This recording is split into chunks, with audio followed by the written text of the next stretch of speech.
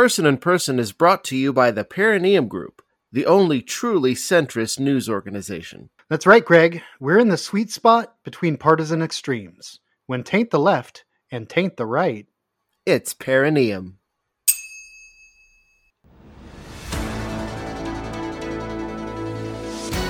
What does Documentary filmmaker Adam Curtis have to do with the epidemic of needing to poop when you visit a bookstore?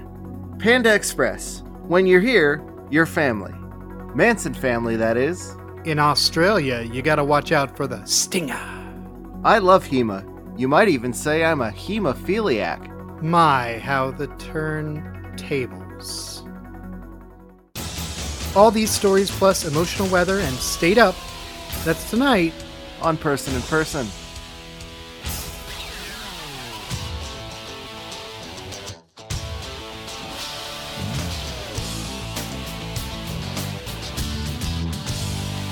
Good evening, wherever you are, whoever you are, and welcome to Season 2 of Person in Person. I'm Gene Person. And I'm Greg Person. No relation. Person in Person is a news show for people who don't like news shows, by people who don't like news shows. That hasn't changed. But we do have some new material. We've actually even taken this time off to invent a whole new style of journalism. That's right, Greg. Just to, do you want me to give them a brief overview of what we've created here, Gene? Yeah, why not? Let's spell it all out for them. Okay, kids. So you know what regular reportage is about. You're just saying this thing happened today, right? Anybody can do it. A monkey can do it. A computer can do it. Then you have investigative journalism, where you say, okay, this thing happened, but let's dive a little deeper and figure out why it happened, who else was involved, what it all means. And that's fine. But again, anybody can do that, but you're just doing it with regular facts that already exist in the world. But what we've done is we've created the field of speculative journalism. That's right. We take the stories that did happen, and then we talk about what might have happened. Right. We dig deep and we figure it out for your benefit. Exactly. I'm not saying that the stuff that we come up with is 100% going to be true, but it is. And also it sounds good, which is the most important thing. Before we dive into the speculative journalism, however, let's get the story beats out of the way. Despite Texas Governor Greg Abbott's startling revelation that masks will no longer be required in the state, the city of Austin has announced that masks will still be required in city limits. Hey, Austin, I see you. You're doing the right thing, the smart thing, the sane thing. What the hell are you doing in Texas? Megachurch pastor Robert Jeffers wants people to know that they will have jobs in heaven, just like on earth, only better because there will be no government regulations. I've never been happier that I'm going to hell. Here in Oregon, we have a unique, new, homegrown variant of COVID-19, proving the microbrew model can be applied to just about anything. I've heard that our COVID is much hoppier than regular COVID. Yeah, it's got that nice, bitter note to it. It's good. Barack Obama and Bruce Springsteen have started a podcast called Renegades, where they, two of the richest and most famous men in the world, talk about what brave outsiders they are, leading to the conclusion that I'm actually already in hell.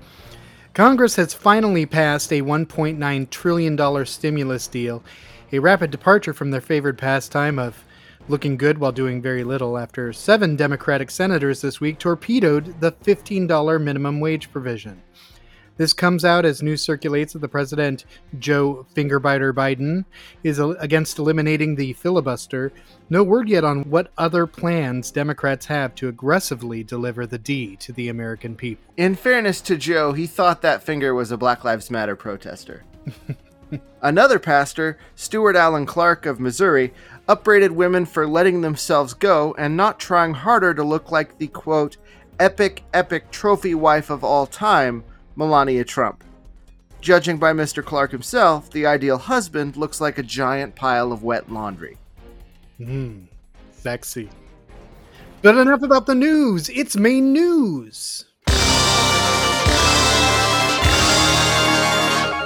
So our top story, and now we're getting right into the speculative journalism, is a combination of two articles that we have read, and we will try to bridge the gap between them. I'll go ahead and lead off here, Greg, if that's okay. Oh, by all means. So this is a real phenomenon, and I read an article about it this week, and I was just fascinated. Apparently, if you go into a bookstore, you have a better than average chance of needing to poop. This is a real thing. They even have a name for it. In Japan, it's known as the Mariko Aoki phenomenon. And, there's been lots of theories as to why it happens, why when you enter this quiet space filled with books, you might need to poop. Some have theorized that it's kind of like aromatherapy. The smell of ink and paper acts as a natural laxative. I think that might be a stretch. Some say that it's a psychological phenomenon, that you're so tense, but then you enter this calming space and suddenly your body's relaxed and is ready to get rid of waste. That sounds reasonable to me. It does, but I want to throw some mirepoix into this soup and see if we can't come up with a synthesis. Now, Gene, are you familiar with the works of the documentarian Adam Curtis? I might be familiar with some of his works. I'm not familiar with him. What are some of the films he's done? His biggest ones are probably Century of the Self, Hypernormalization, which came out in 2016, and he's got a new documentary series, which is basically like 6 documentaries stitched together that he did for the BBC, called Can't Get You Out of My Head, and that just dropped like 2 weeks ago. I have seen none of that, so... Well, the thing about his films, and the basic themes of all of them, if I can boil it down to a sentence, is the conflict between individual humans and their desire for liberty and autonomy versus the bureaucratic machinery that has grown to manage and control them. But in order to convey these themes, he's bringing in everything. If you ever want to know what Tupac Shakur has in common with the Baader-Meinhof group, he's got you. If you want to know what the X-Files and Google have to do with the Reverend Sun Myung Moon, he's got you. And he'll present these vignettes of these different things that are happening in the 20th and 21st century that all kind of reflect back on these central themes, and it's rapid fire. And so what I think this is having in common with bookstores is information overload. Oh, so you think you walk in and you just passively absorb information and it makes you need to poop.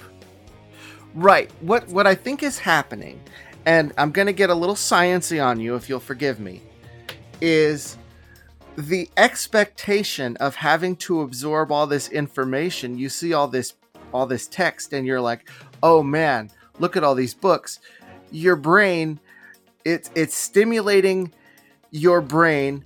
Blood is flowing to your brain, increasing cranial pressure, which is increasing the pressure of your spinal fluid, which is putting pressure on your sacral nerves, which is causing your bowels to begin to release. Wow, you went into some tremendous detail there.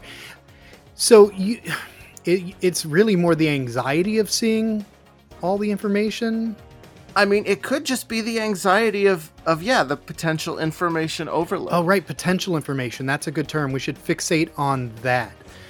So, is this phenomenon common in libraries? Because I would assume that if it were the information contained in the books, it would happen there too. Yeah, I mean, and I assume that it does, because every time I go into a bathroom at a library, you can tell that thing's been in heavy rotation. Or maybe just not cleaned as often. I wonder if, I boot up the old Compy 386 here and fire up the internet and log into Wikipedia. Am I going to shit myself? Well, there's only one way to know. All right, let's try it.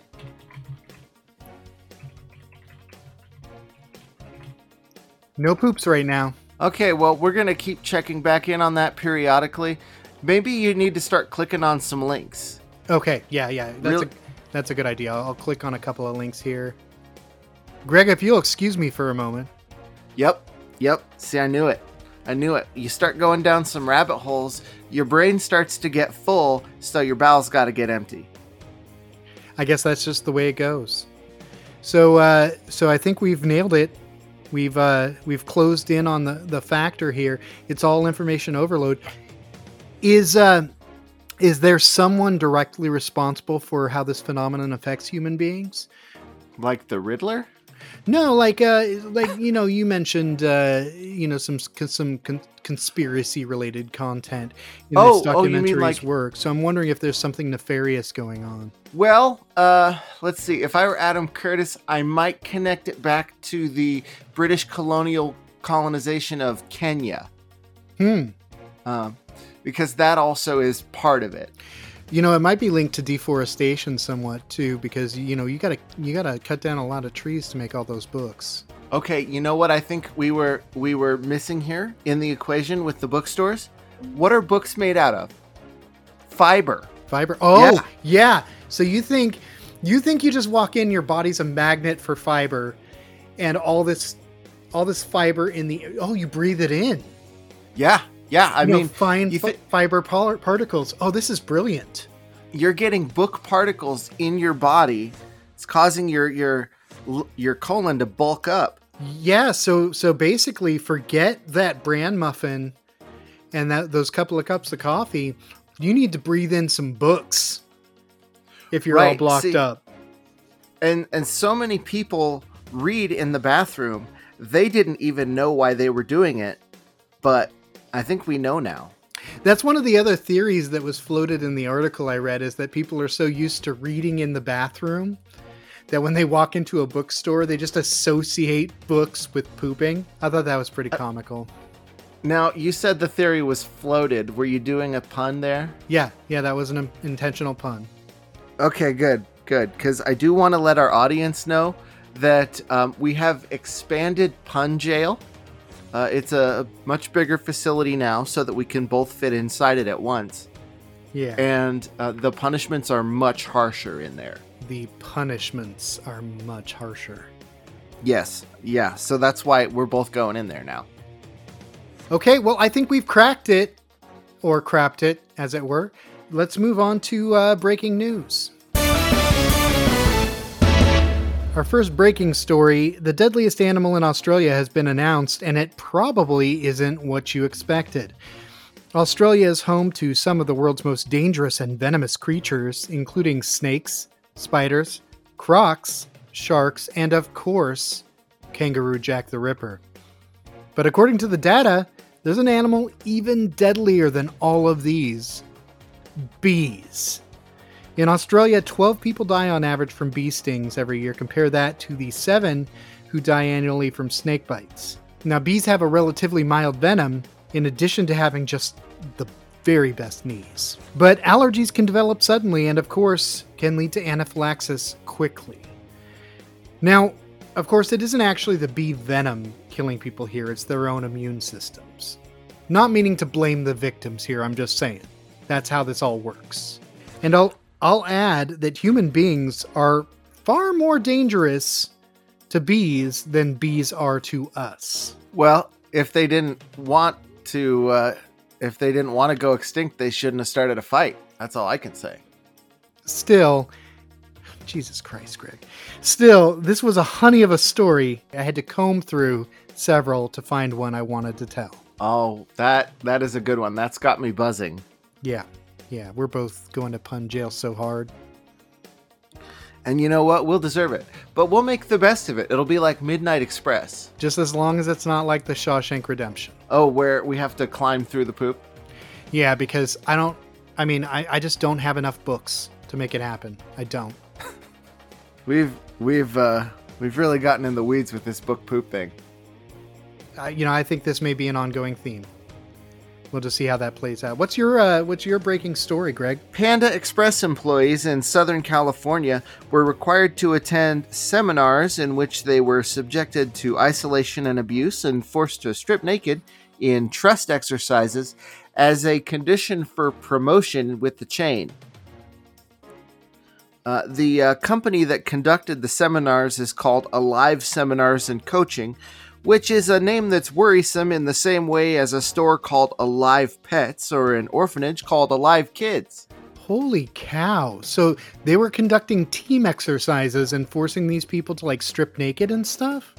Yeah, like to strip naked and confess their deepest fears to the group, and then the group would, support them and hug them while everybody's in their underwear. Like, they're not buck naked, but they're way more naked than you should be with a coworker.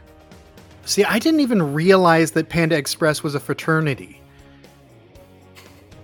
Oh, well, that's why when you've finished your meal, it's part of their sort of secret menu. If you go up to them and you say, "Thank you, sir, may I have another?"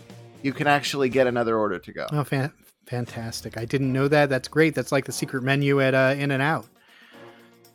Yes, except In-N-Out is not going to waterboard you or, try to terrorize you psychologically. And that's why I don't eat there anymore.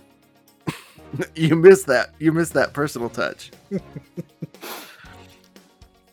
Well, at this Panda Express seminar, apparently it got so out of control that several people were vomiting, which is, again, maybe that's part of the frat party connection, but it's not the vibe that you want for a management seminar, I would say. Yeah, probably not. But, coincidentally, though, this has not slowed Panda Express down at all. They've just announced the opening of 3 new locations at the Spawn Ranch, Jonestown, and Salt Lake City. I see what you did there. Yeah, it's good stuff. Greetings, gentle listeners. If you enjoy this podcast, you may also like Brose, a mirthy talk show starring 4 bros who sip wine and consider questions submitted by you, the audience, about current events, pop culture, and which Muppet you should get tattooed on your back. Subscribe to Brose wherever you get your podcasts. That's BROSE. Brose, the podcast for those who drink rosé. All right, well, folks, it's sports. All right, kids, I'm going to talk to you about sports this week, specifically HEMA, which stands for Historic European Martial Arts. Now, this is not LARPing, and it's not even like fencing, which is kind of a formalized combat-adjacent sport. These are people who are making an earnest effort to reconstruct and preserve the traditional fighting styles of the knights of old, medieval and Renaissance Western European stuff with armor and long swords and all this kind of thing. Now, I've watched a bit of this on YouTube now. Specifically, I watched several matches in the Longsword Championships. Longsword is apparently the premier event in HEMA. And while I'm sure that these guys are serious athletes and that this is a worthy pursuit, it's also dorky as hell and kind of unwatchable. So sort of the hockey of the 14th century. Oh, I hate you so much. I know you're a hockey man. I don't get it. I can't follow what's going on, and I wouldn't care if I could. Yeah, I'd so much rather watch a sport like, baseball or football where nothing happens over the course of several hours than watch a sport where something happens every 2 seconds. See, maybe that's the problem with hockey, because I try to follow it. I can't even tell where the puck is most of the time. And when I have isolated the puck, it's gone again. And I'm like, okay, maybe this sport is just a little too fast paced for me, but I'm not tracking any of this. It's information overload. It makes me want to poop. Now, but speaking of HEMA though, even though I don't particularly enjoy watching the sport, I am glad it exists because it's keeping these young men off of 4chan, which, looking at them, is definitely where they would be if they weren't busy with longsword practice.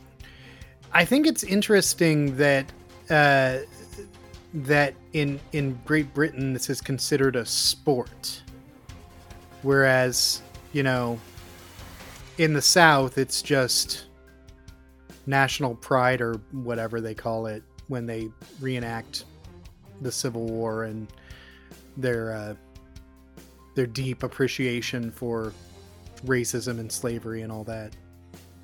Well, in England, they also have Civil War reenactors, Roundheads and Cavaliers. So it's Civil War reenactment. That is, we actually might get into that on a future sports segment now that I think about it, because that is weird. And I would like to dwell on it a little bit. Yeah, it's a whole subculture, an interesting subculture. Very nerdy, and definitely, I mean, you hit the nail on the head with the comparison to LARPing. It's a whole thing. See, whereas this, I would say that this is not like reenactment, because they're not pretending that they're like specific knights at specific battles. I see. They're saying we're gonna fight in the same style with the same weapons, and they've actually, they've gone back and looked at medieval combat manuals and different schools that existed at that time, because there was a full-fledged martial arts tradition in Western Europe at that time, and then when they all started using guns, they kind of forgot about it, and these people have rediscovered it and are trying to revive it. Where are my dragons? Well, sometimes if you don't see dragons, you've got to imagine dragons. On to the emotional weather. Folks, we've kept the emotional weather segment the same. This week, our emotions are easy breezy and lemon squeezy. My story for easy: a mom named Dana Simmons observed that an online test her son had taken returned only a 50% score, and that the results had returned too fast for the teacher to have graded the test themselves. After a cursory examination of the results, she observed that the test was being graded by an AI algorithm. She challenged her son to find a way to game the system, and boy, did he come through. His solution was to write 2 brief sentences on the subject, followed by a word salad of related keywords. The result? He was able to pass any short answer quiz with a perfect score. The company that makes the test, Edgenuity, is in frequent use during the pandemic, and of course, short answers aren't the only quizzes that it offers. But still, this kid proved that if nothing else, he's smart enough to engineer a solution to a problem, and I applaud him. If teachers don't want to do their jobs, then neither should students. And if this kid figured out how to beat the computer, good on him. Well, I want to be clear here that I don't think it's the teacher not doing their job. In a lot of cases, the reasons why the teachers have to use this substandard software is the administration. Fair enough. Well, speaking of tests, Gene, researchers at Rutgers have developed a COVID test that screens for all 3 variants and delivers results in just over an hour, with a method that's also cheaper and easier than the current methods. Well, that's exciting. Yeah, it's very cool. It's going to help a lot of people, because since they don't want to burn for eternity with the pharmaceutical executives, they've refused to patent the test and made the instructions for how to implement it yourself publicly available, so that doctors and clinicians in other places can use it as well. Open source medicine. Wow. Yeah, what a concept, right? Like, this is what happens when you give a problem to human beings to solve instead of giving it to literal demons in skin suits. That is great. That's fantastic. Yeah, good luck to those guys. I am sure that, because this literally just happened, so they're going to be getting a lot more of these in the future, and I think it's going to be a real game changer for folks. Yeah, and I think that the karmic payoff for them is going to be huge. Oh yeah, I mean, everybody remembers Jonas Salk, because not only did he create the polio vaccine, he also refused to patent it. Jonas who? Yep, see what you did there. I'm not amused. My breezy story: in West Java, Indonesia, a woman is claiming that when she was hit with a gust of wind, she became pregnant. Soon after, she gave birth to a baby girl. Now, some suspect that this is not, in fact, immaculate conception, and that the woman is trying to cover up having a child out of wedlock. That may be the case, but interestingly, this was not the woman's first child. She'd had a baby with her ex-husband, with whom she'd split 4 months previous. The phenomenon of a woman not knowing she's pregnant until very late is a common one, incidentally. I want to add that it is possible that prior to little Jean's conception, Gil may have been hit by some wind as well. I was eating a lot of Chipotle back in that day. So you're saying that little Jean is made of a fart? I'm saying I don't know that he's not made of a fart. I mean, there's a test for that now. They've developed it at Rutgers. Well, excuse me. So my breezy story, the U.S. is beginning the process of building its first major offshore wind farm off the coast of Martha's Vineyard. They've, just started doing the environmental survey for it. It's estimated that the project will generate enough renewable electricity for more than 400,000 homes and businesses in Massachusetts and eliminate 1.68 million metric tons of carbon dioxide emissions each year. Well, that's fantastic. Yeah, good job for us. It's only literally 30 years after the first major offshore wind farm in Europe, which was done by Denmark. Well, it's not a race against something that's going to kill us all or anything. So, what's the rush? It literally is a race, and we've already lost. Yeah. So, we're all going to die.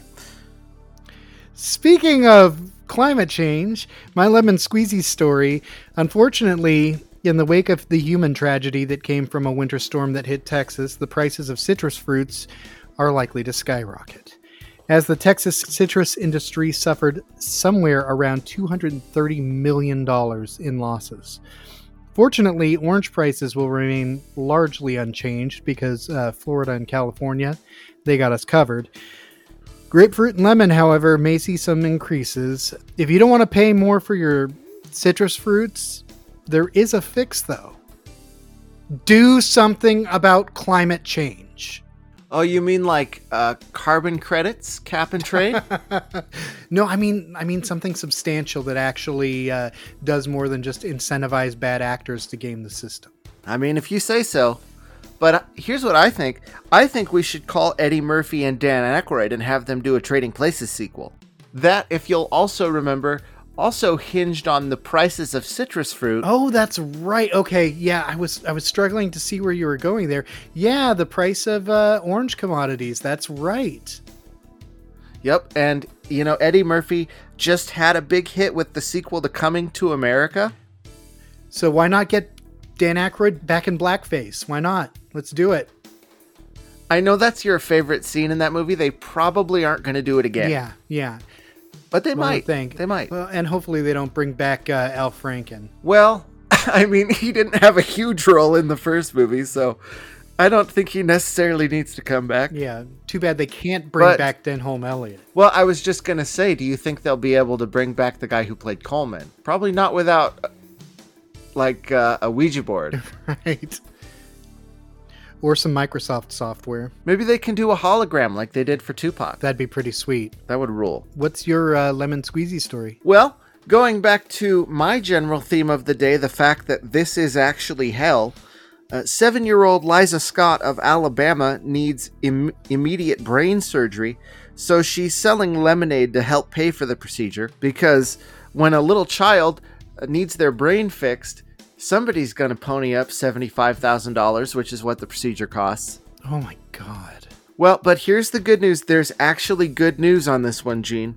Because of the media attention that they got for the story about a little child having to sell lemonade to pay for brain surgery, her family got a huge surge of donations on their online fundraiser. They blew their goal out of the water several times over. So she'll be able to get this surgery, any other care she needs, and like a really nice boat after that.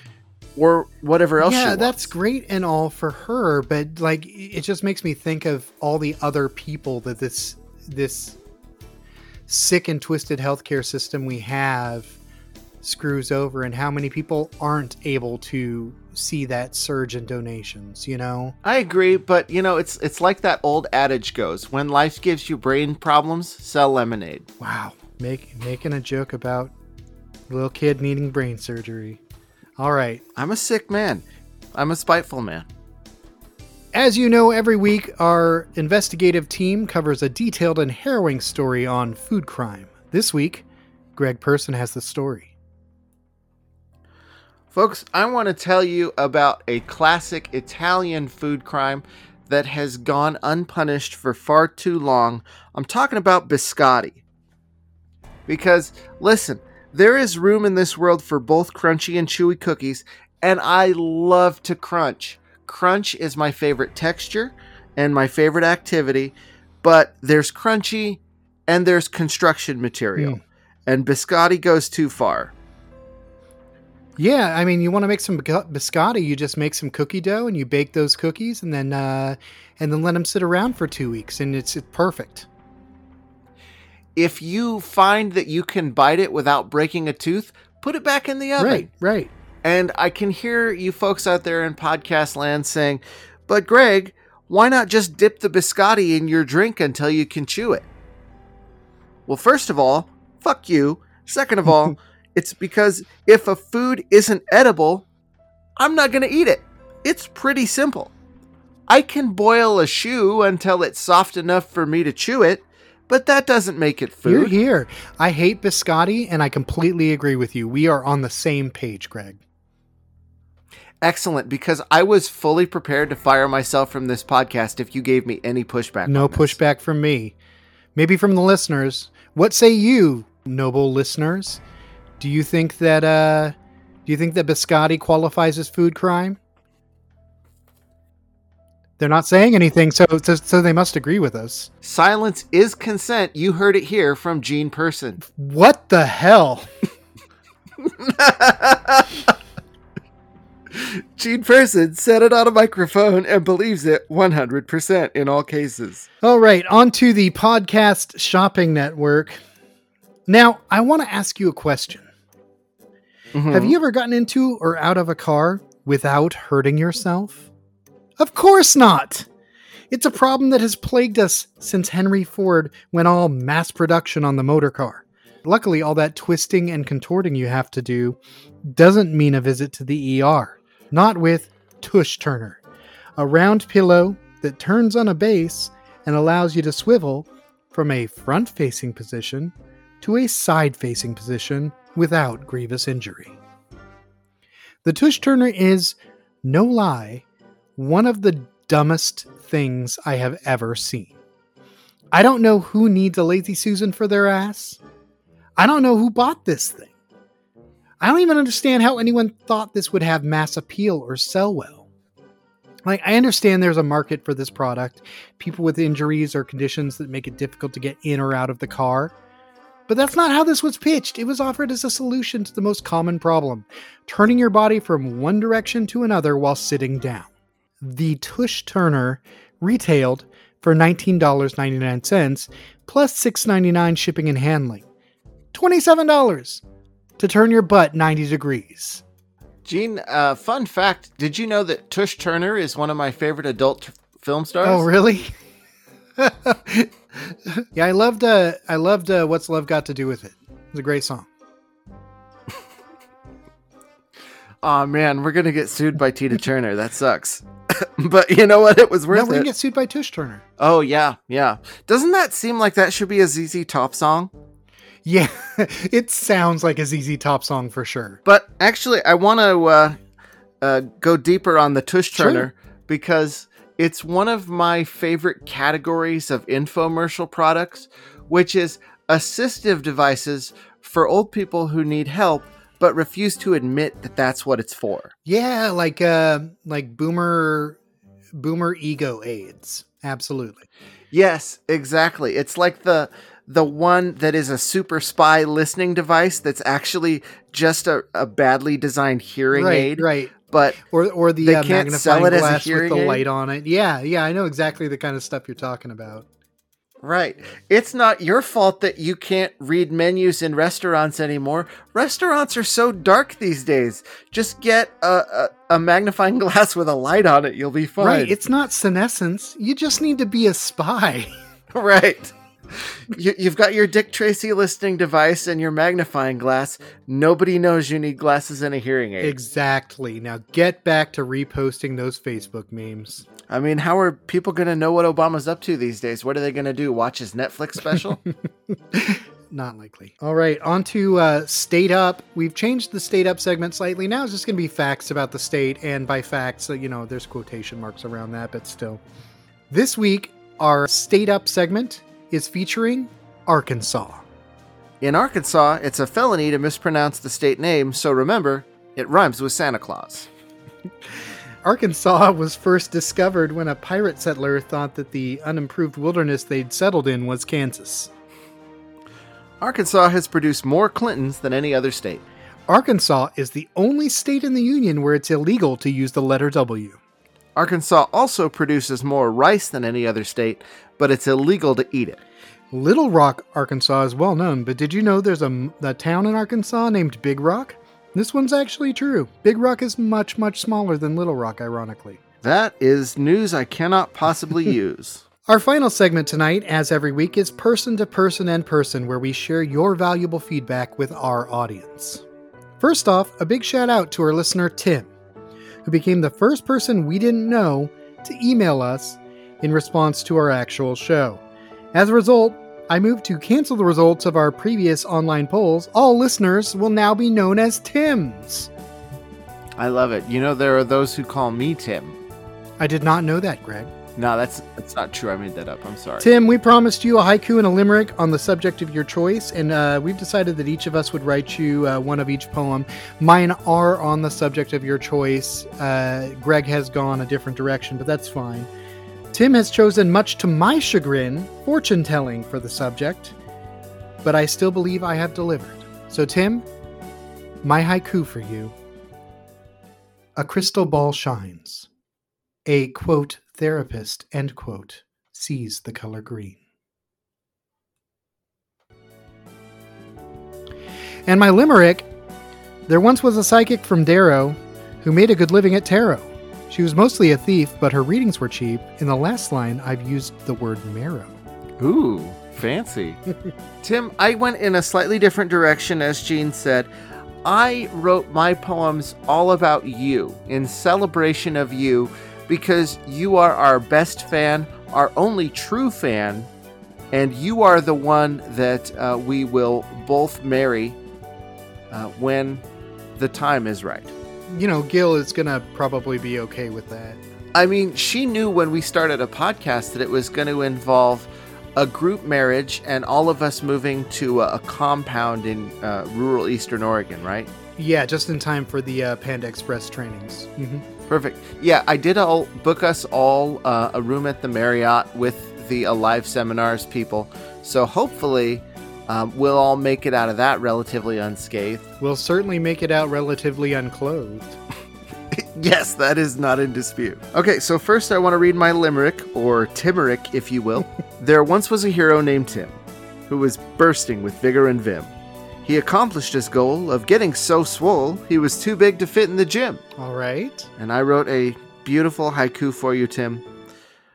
Every drop of rain which waters the earth is Tim. The earth is also Tim. Yeah, that's nice. It is, as the kids say, very zen. Folks, that's all the show we have for you tonight. Do you want to be cool like Tim and have a haiku written about the subject of your choice? We might just make this a regular segment. Send us an email, personandpersonshow@gmail.com. Drop us a voicemail, 541-249-5933.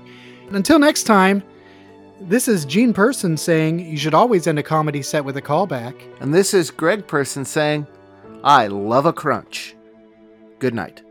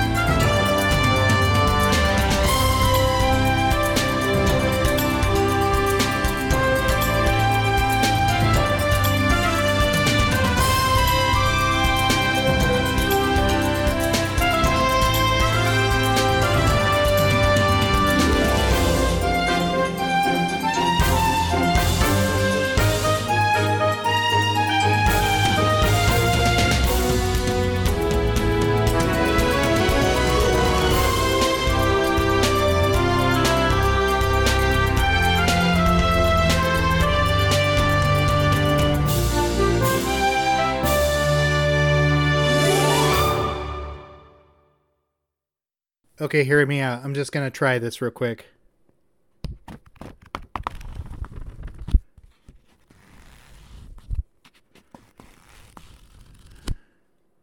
Do you need to poop?